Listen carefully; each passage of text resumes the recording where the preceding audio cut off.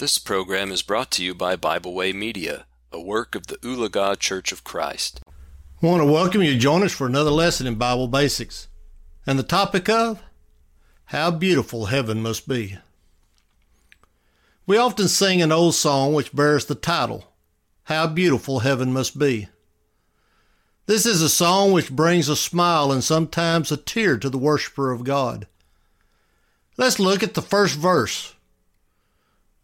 It says, we read of a place that's called heaven. It's made for the pure and the free. These truths of God's word he has given. How beautiful heaven must be.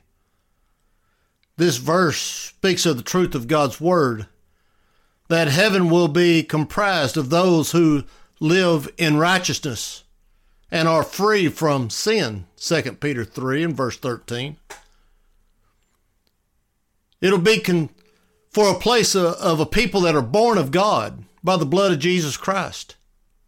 It is a place where the righteous will worship God and see him as he is, 1 John 3 and verse 2. This is a place where I long to be. So let's take us a moment and examine a few things that make it such a beautiful home for the Christian. First, it is a place of reward. In today's world, a man will work 40, 50, sometimes even 60 years only to find his reward lacking. Many will retire only to find themselves standing on the threshold of death and their family struggling to make ends meet. Not so with the rewards of heaven. Jesus teaches us that for those who are faithful to him, there is a great reward waiting. Matthew chapter 5, verse 12. It is a reward that may not be stolen from us by man or Satan. Matthew 6, verses 20 and 21. The only way Satan can take my reward is if I give it to him. Secondly, it is a place without sickness, dying, pain, or tears. You know, as a gospel preacher, there is hardly a day that goes by without seeing someone that is in tears. Sometimes it's over the pain of illness or the death of a loved one. And yet all of these are just things that are brought on by the world and the curse of Genesis 3. But when we stop and we look at heaven, none of those will exist, Revelation 21:4. Along with the pain and suffering of physical life, there will be no longer any hunger or thirst or scorching heat, Revelation 7, verses 16 and 17. Sadness will not only cease to exist, but the very thought of it will no longer be present. You see, what makes heaven beautiful is the fact that it's going to be a place of healing, Revelation 22, verses 1 through 3. The river of life will flow, nourishing the tree of life. The same tree which was taken due to sin is now available for the healing of the children of God. The passage tells God's children that the curse once given to the sinner, it'll no longer be. And then fourthly, what makes heaven so beautiful? The very fact that God will be there, Revelation 21:3. God's throne is there alongside with that of his Son. In the very center of heaven, Revelation 22:3, Psalms 11 and verse 4, Isaiah 66 and verse 1. And his children will have the pleasure of serving him.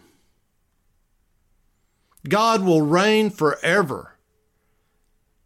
And there will be no darkness, for God is the light, Revelation 22 and verse 5.